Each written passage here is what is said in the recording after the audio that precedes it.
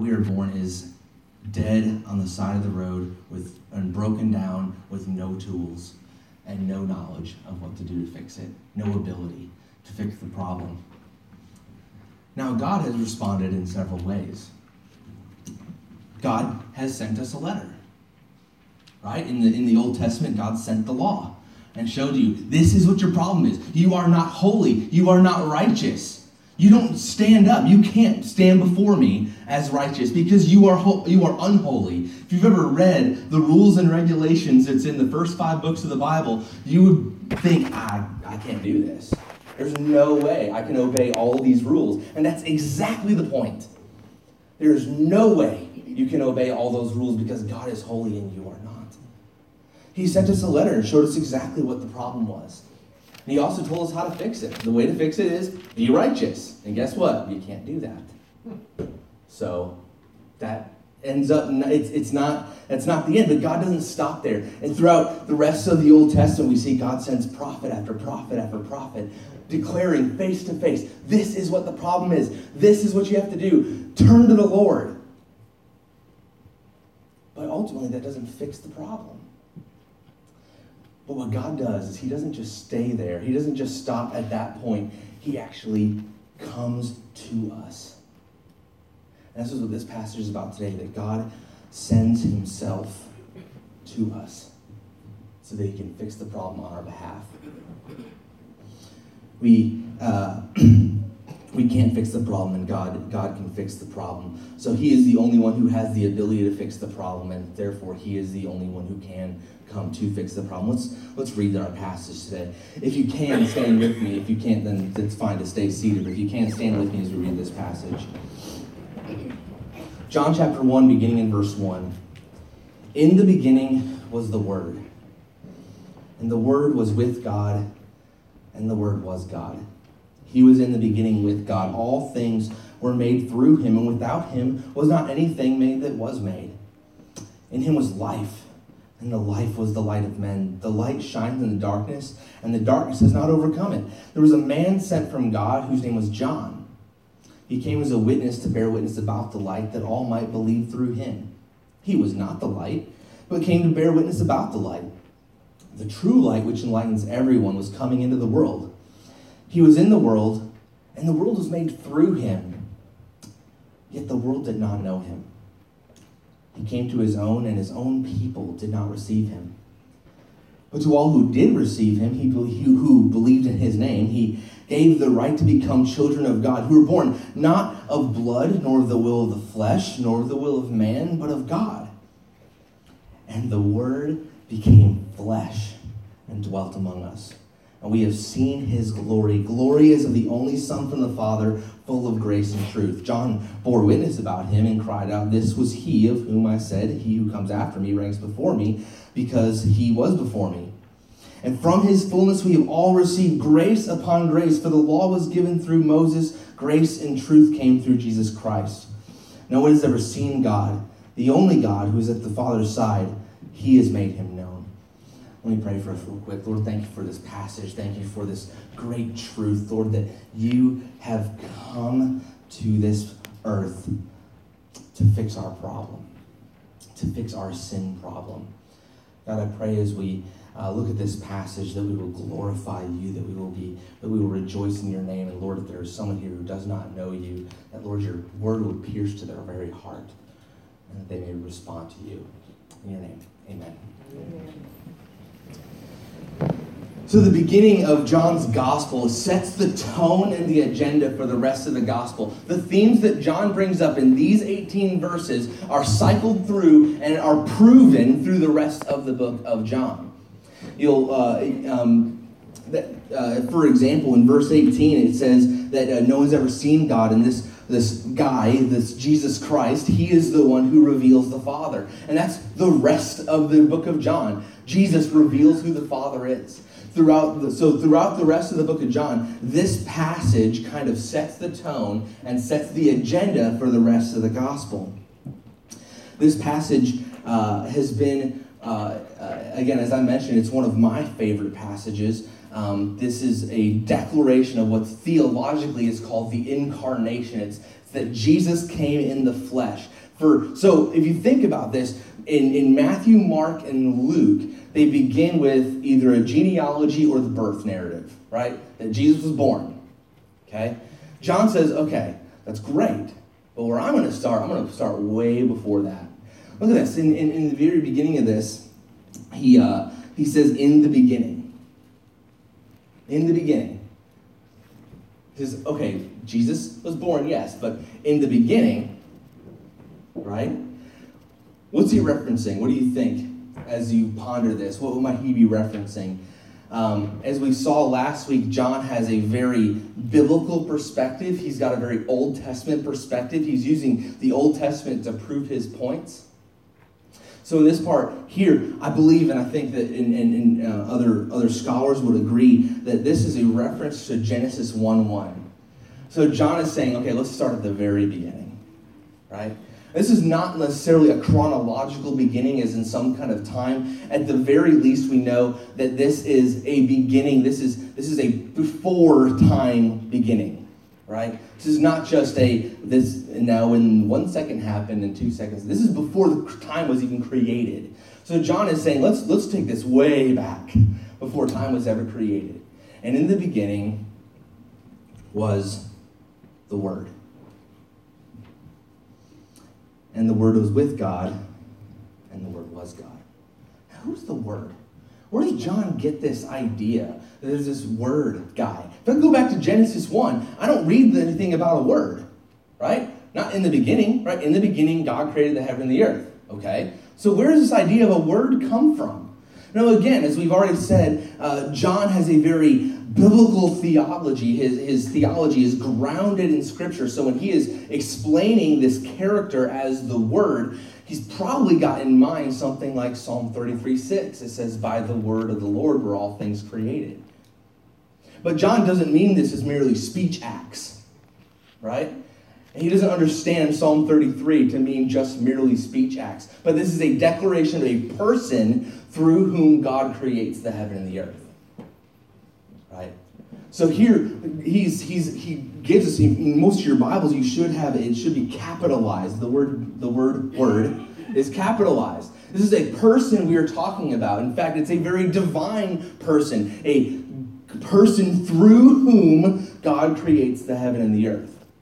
So John understands that in Genesis 1, at the creation of the world, that God the Father is creating through this Word, who, as he reveals at the end of this passage, is Jesus Christ. You ever thought about that? Usually we think of Jesus, we start with a manger.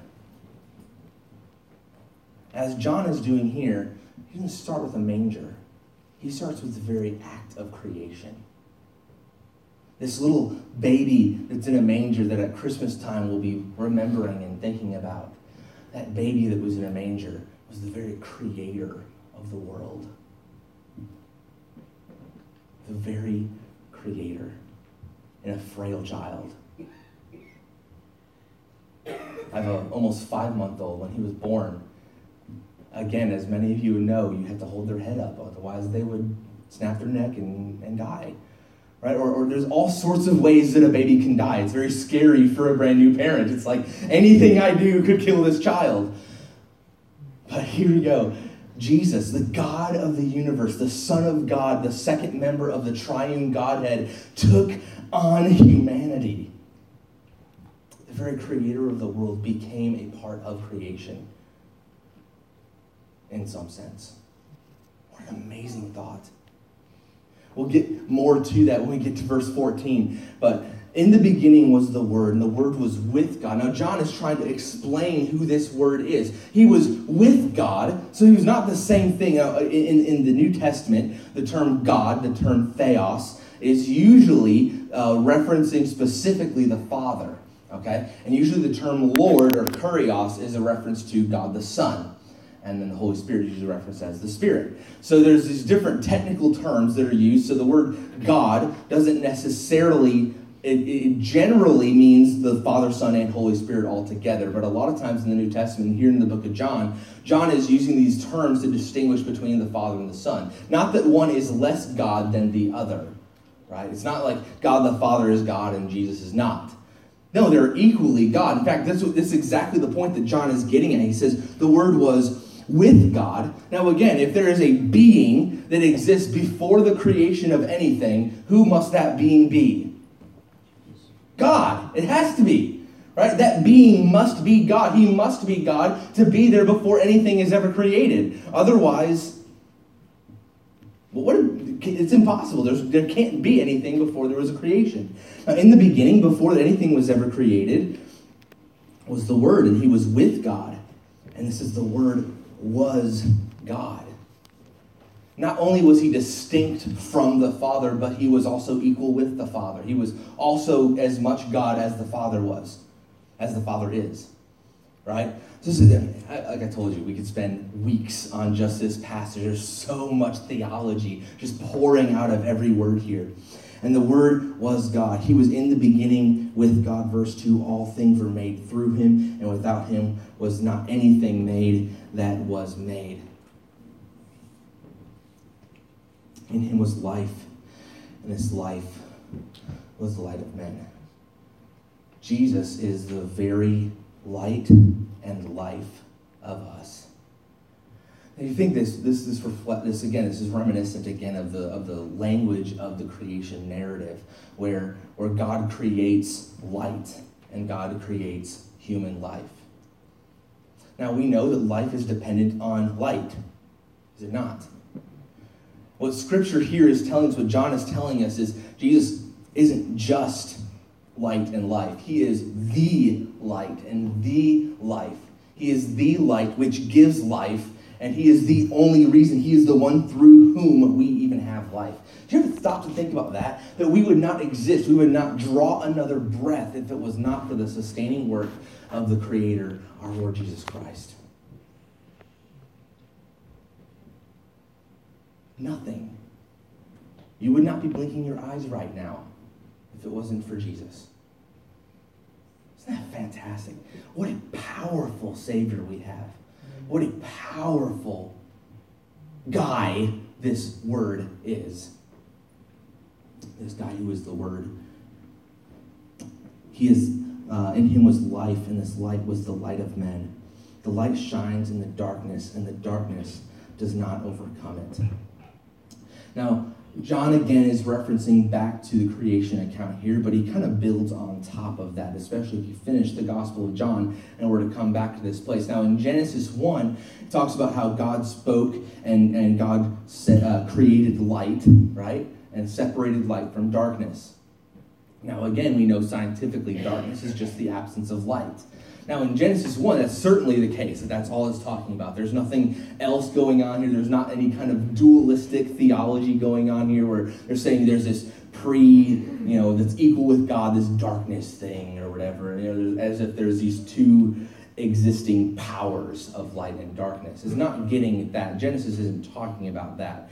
John, on the other hand, is building on that theology. He's taking that idea from Genesis 1, and he is building on that theology to say that to bring up the more of a spiritual dimension of light and darkness. He's already made it spiritual, talking about the Word being the light and life of man. And he says this light shines in the darkness, and the darkness does not overcome it. Now again, this is the light shines through evil, right? Through evil, through wickedness. Think about this. There's this, again, there's also this spiritual dimension. As we think about this Word, who we know from the end of the passage is Jesus, nothing can stop the gospel, right? There's nothing you have done. There is nothing you could do. There is no situation in your life that is too horrible.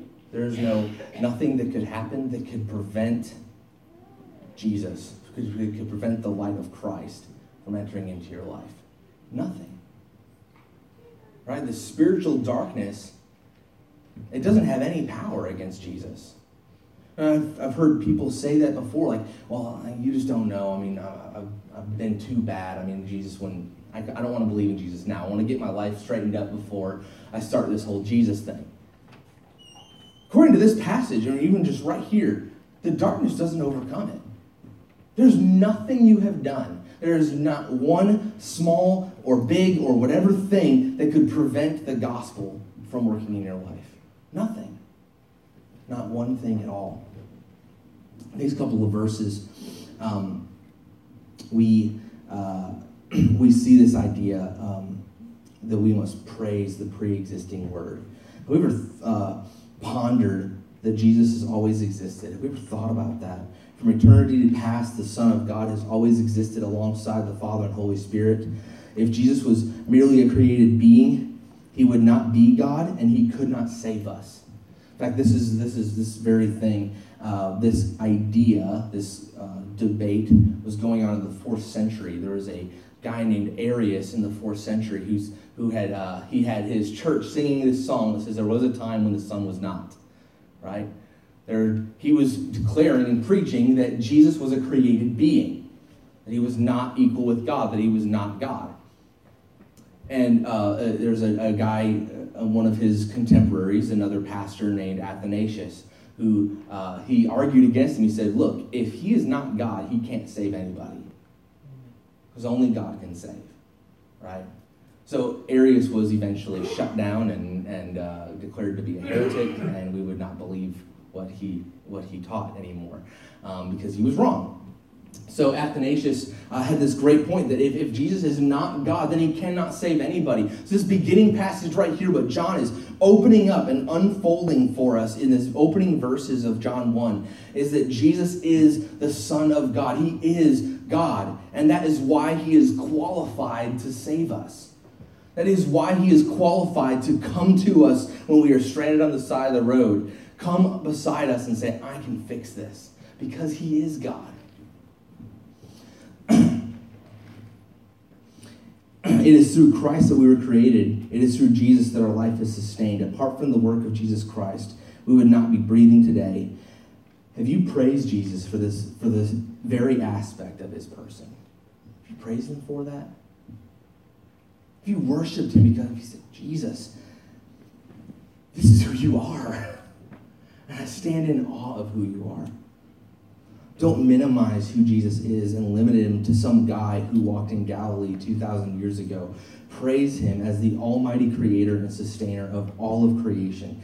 This is who our Savior is. Amen. So in this beginning of the opening verses here, we see that we must praise the Word who is pre-existent. Secondly, today, we see we must trust the Word who is light and life. Trust the Word who is light and life. You continue on in verse 6. It says, there was a man sent from God whose name was John. This is John the Baptist. Right? This is John, the guy who baptized Jesus, the guy who was baptizing people, the forerunner of Jesus. In fact, Scripture had even prophesied of the coming of John the Baptist. In Isaiah chapter 40, verse 3, it said this. It says, a voice cries in the wilderness, prepare the way of the Lord. Make straight in the desert a highway for our God. So the last of God's prophets, we talked about how God sent messengers. He sent people to tell about the gospel, to preach the gospel, right? But they could not ultimately fix the situation on their own. The last of those prophets is this guy, John the Baptist. He testified about the same thing that every other prophet proclaimed, the coming of the Christ. But he was just a preacher. He was not the light. Right, and that's exactly what this passage says. There was a man sent from God whose name was John. He came as a witness, or a testifier, if you will. He came as a witness, to bear witness, to testify about the light, that all might believe through him. In other words, John is, as Dee Dee mentioned today, John was a mirror who was reflecting the light of Christ. He was saying, look at him, look for him. That's what John did. That's what his goal was. That's what his job was as a prophet. He was not that light, verse 8, but he came to bear witness about that light. Don't make the mistake, in other words, of seeing some preacher as being a replacement of Jesus. Don't see John the Baptist or any other great preacher as some replacement of who Jesus is, because they're not Jesus. I'm not Jesus. You can't trust me for your salvation. I can't do it, right? Even with the Haynes manual, I can't do it, right? I can't. I don't have that ability. But I can point you to the one who does have that ability, to God. Now we have a tragic story here beginning in verse 9. There's a bit of a tragedy here. The tragedy of the true light is that not everyone believed in him. Look at this. The true light, which enlightens everyone, was coming into the world. He was in the world. And the world was made through him, yet the world did not know him. What a tragedy. Imagine, if you will, if you were the creator of the universe. Right? You're not. I'm not. You're not. Sorry. Right? But imagine that you were the creator of the universe and you stepped down into your creation and arrived and no one knew who you were. We'd be like, excuse you? I created every one of you. What are you talking? You don't know me. What's your problem? Right? We might, in our selfishness, we'd probably be like, hey, y'all straighten up. Right? But Jesus doesn't do that, right? He continues to do what he was called to do. But look at this. Jesus, he was in the world, and the world was made through him, yet the world did not know him. He came to his own, to his very people. Right? And this is probably referencing the people of Israel. He came to his own people, and they did not receive him. The people of Israel who had the scriptures. They had Moses. They had all of this knowledge of who he was. In fact, throughout the Gospel of John, as we'll see, Jesus continually will tell the people, you have Moses? How do you not believe in me? You've read about me in Moses and in the prophets. You should know about me. The people of Israel, they had all the knowledge. They had all of the scripture. They've had all the benefits. They had all of the best of everything that God had given them. And yet they still did not know him. You can have the best of everything. You can grow up in church.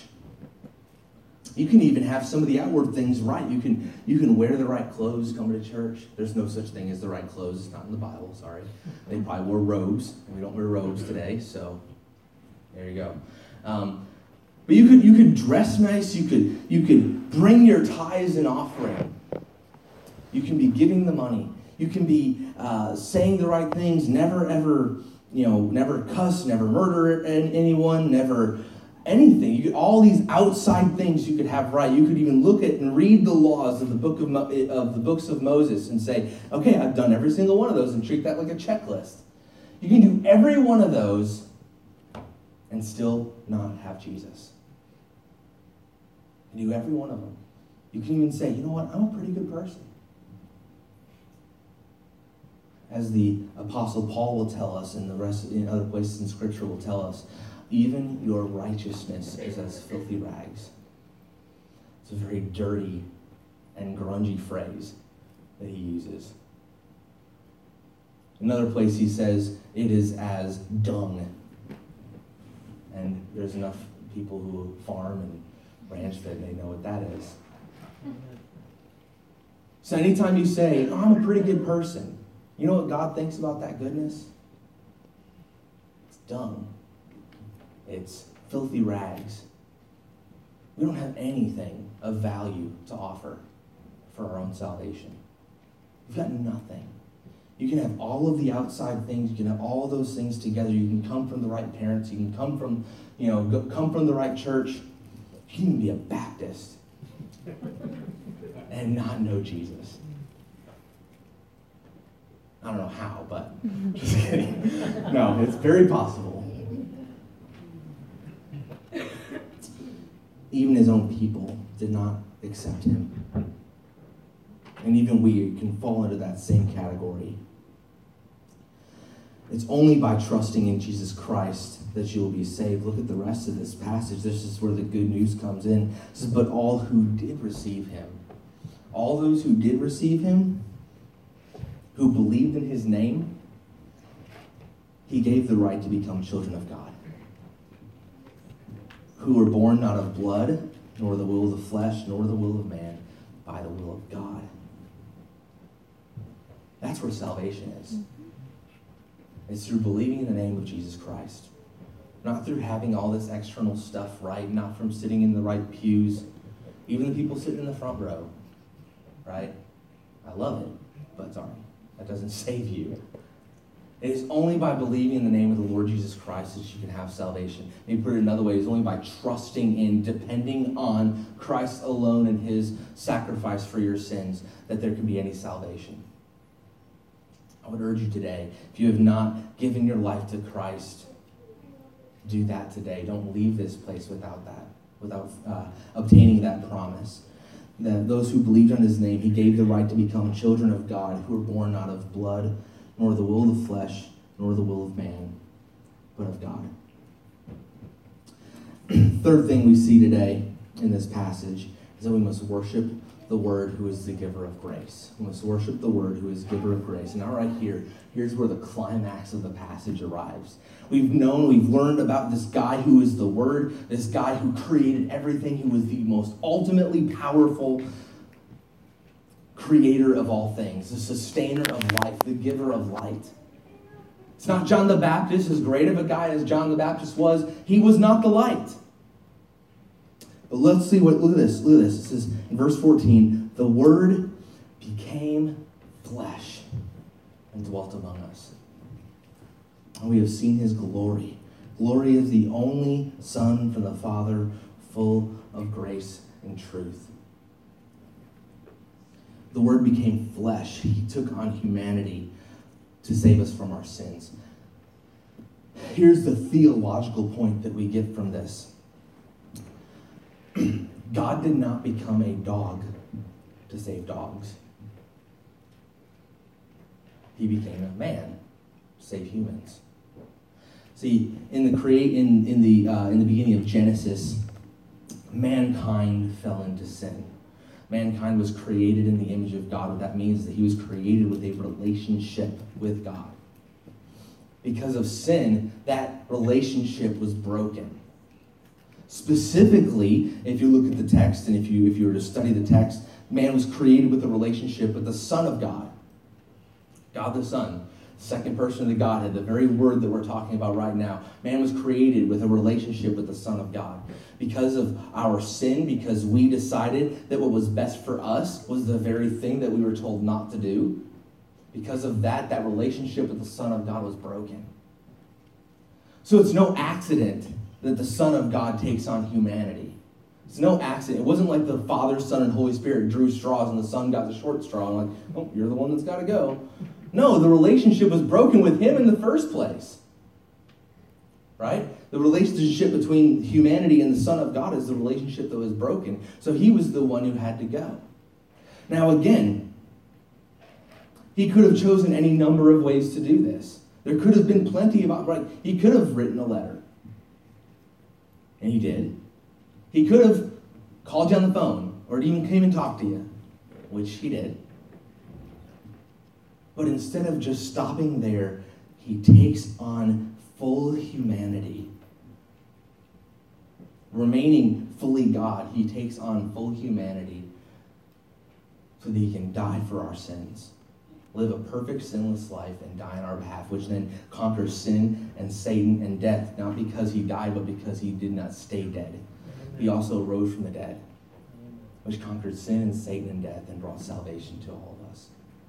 This is the beginning of that whole process where the Word becomes flesh and dwells among us. Now, what's so great about this idea that the Word becomes flesh? Why is that such a great thing? What's so great about a baby? Look at Hebrews chapter 2.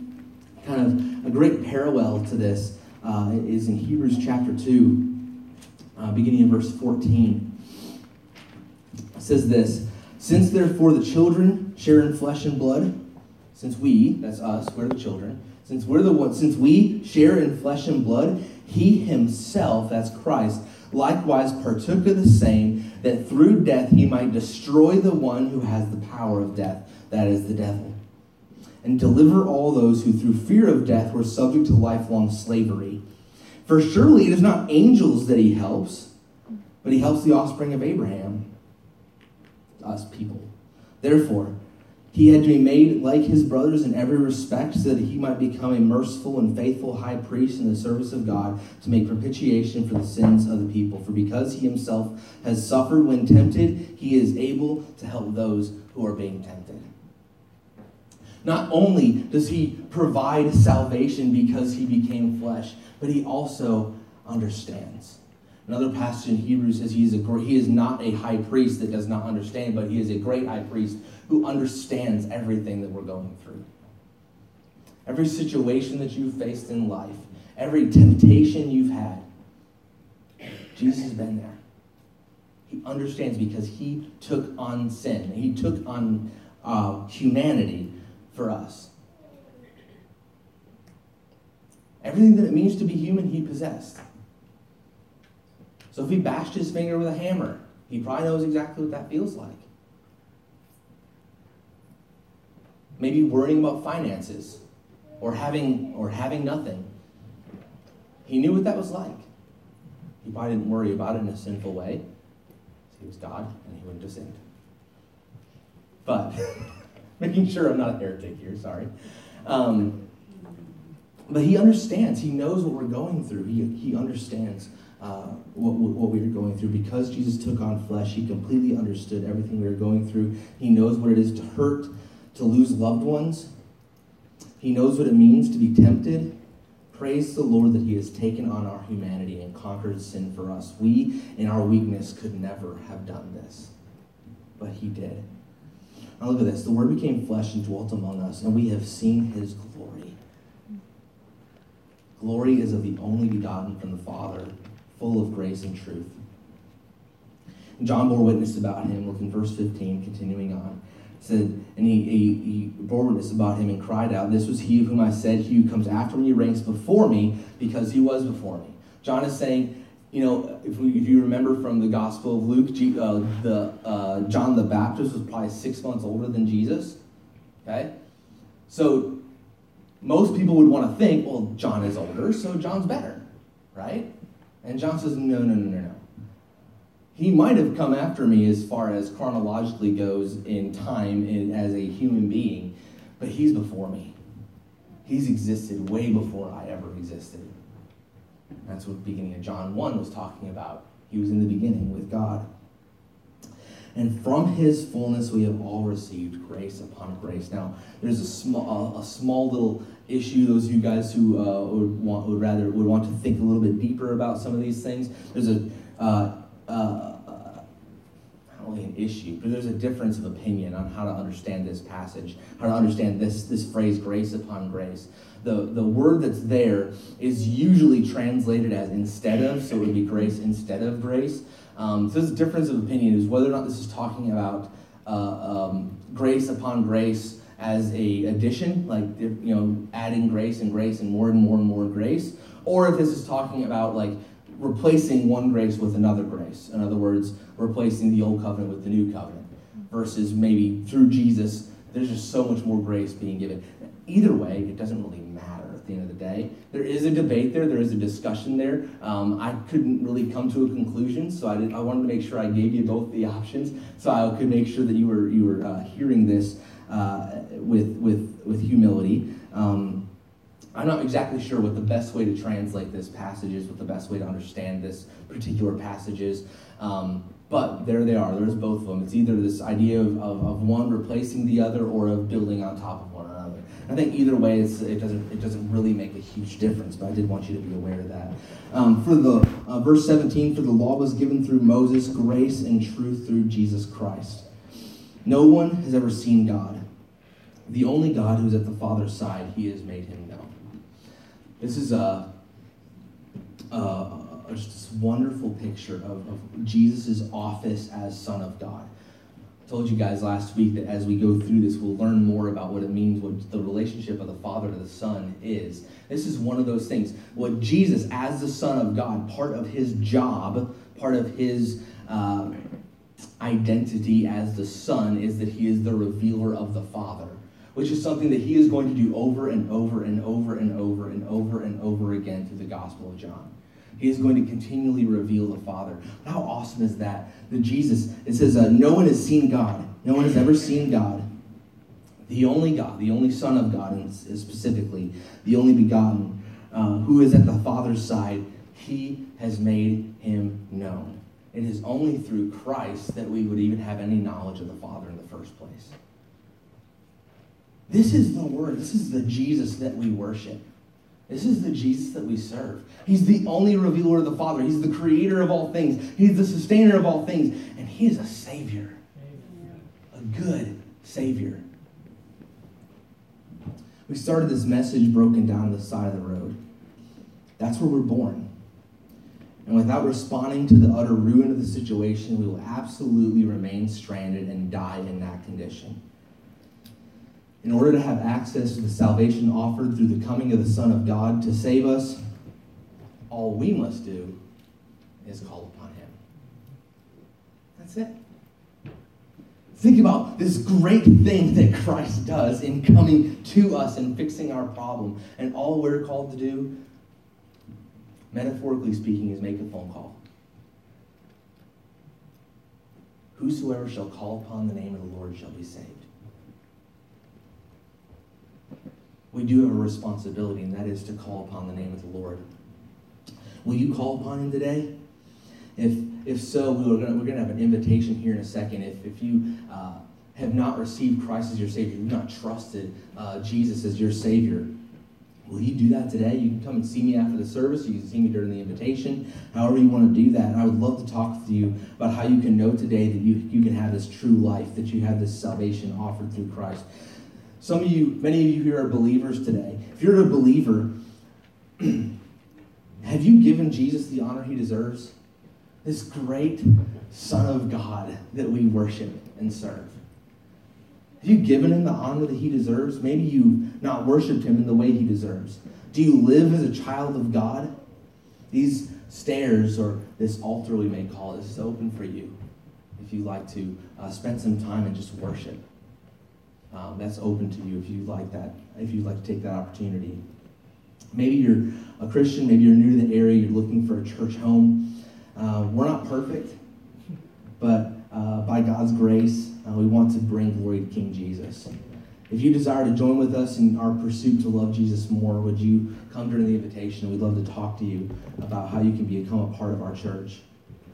Finally, church, how well do we make the gospel the center of our congregation? How well do we do that? Is Jesus the center? Do we worship him as we ought to worship him as a congregation? Are there ways that we do not function as if Jesus is our creator and savior? What are some ways that we can better bring glory to the name of Jesus in our congregation and our community? How can we do that today? Let me pray for us. Lord, thank you for this day. Thank you for this wonderfully rich passage, Lord, that